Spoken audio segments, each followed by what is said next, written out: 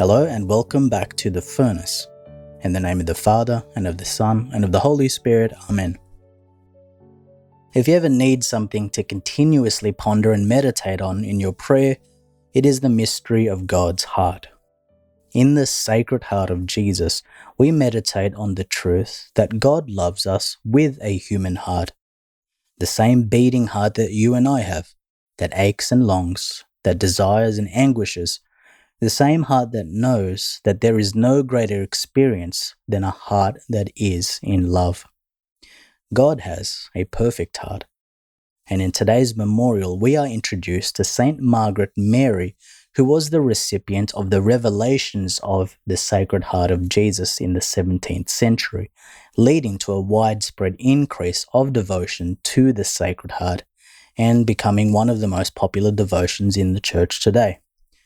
It is a very accessible devotion, you may say, because we understand what it means personally to have a heart.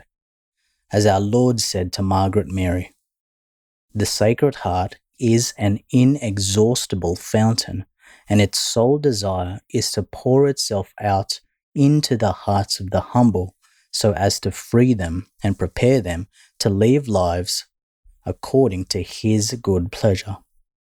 This divine heart is an abyss of all blessings, and into it the poor should submerge all their needs.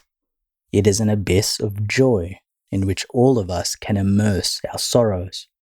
It is an abyss of lowliness to counteract our foolishness, an abyss of love to meet our every need. End quote.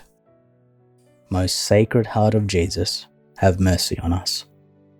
Let us pray. Pour out on us, we pray, O Lord, the Spirit with which you so remarkably endowed Saint Margaret Mary, so that we may come to know the love of Christ which surpasses all understanding and be filled utterly with your fullness. Through our Lord Jesus Christ, your Son, who lives and reigns with you in the unity of the Holy Spirit, God forever and ever. Amen. In the name of the Father, and of the Son, and of the Holy Spirit. Amen.